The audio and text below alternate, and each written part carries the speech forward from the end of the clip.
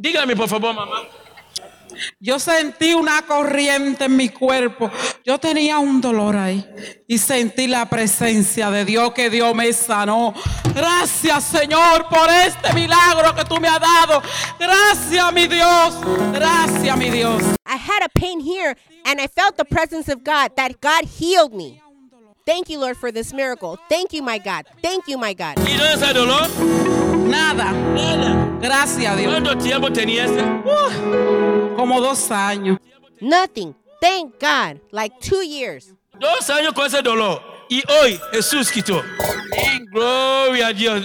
¿Por qué está llorando? Por su presencia. Siento la presencia, que Dios está aquí. Dios está aquí, señores.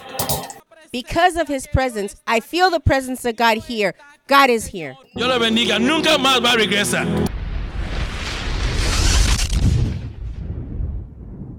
Tengo más de un mes sufriendo del corazón, los riñones, ovarios poliquísticos y varias complicaciones, muchos problemas. Sentí que entró algo.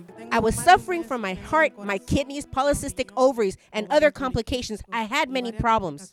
I felt something enter.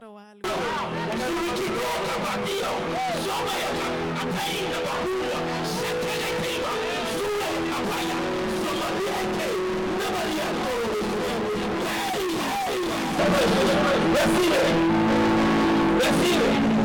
Algo ya está pasando.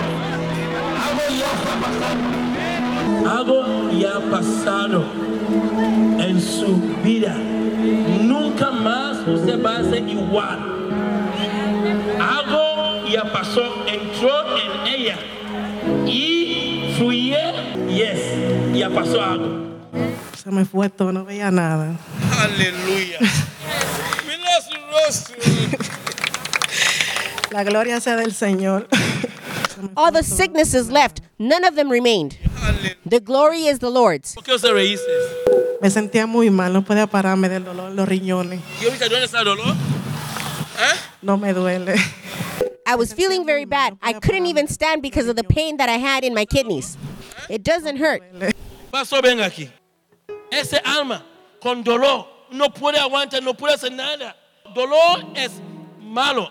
¿Qué puede decir? El Señor la sanó. Jesús la sanó hoy. Ahora. Gloria a Dios.